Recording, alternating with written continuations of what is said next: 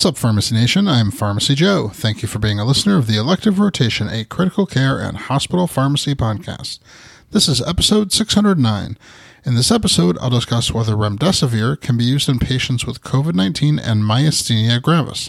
I have all the evidence supporting today's show linked up in the show notes at pharmacyjoe.com/episode 609.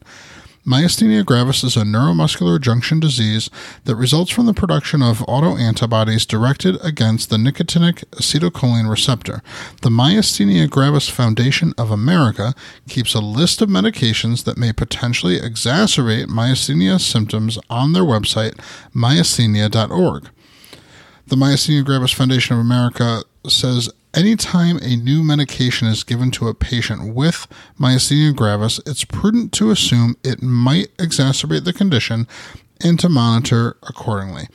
They state the best recommendation is to be alert to those drugs which have been reported in the literature to be associated with the development of or worsening of myasthenia gravis, and to be cautious about using such drugs in known myasthenics.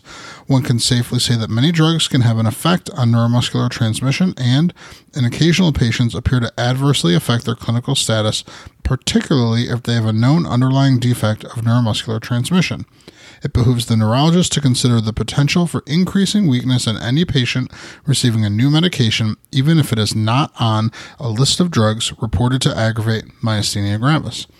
Remdesivir previously did not have published data on its use in patients with myasthenia gravis, but authors recently published in Pharmacotherapy a 3-patient case series on the use of remdesivir in myasthenia gravis and COVID-19.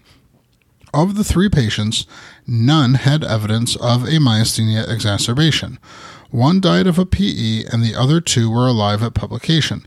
The authors concluded in these critically ill patients with myasthenia gravis and COVID-19 pneumonia, the use of the antiviral remdesivir in combination with dexamethasone did not precipitate a myasthenia gravis exacerbation or crisis.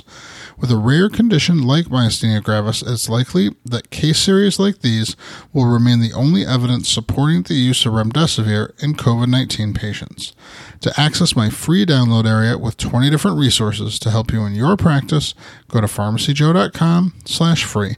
Thank you so much for listening. I'll see you in the next episode of the Elective Rotation.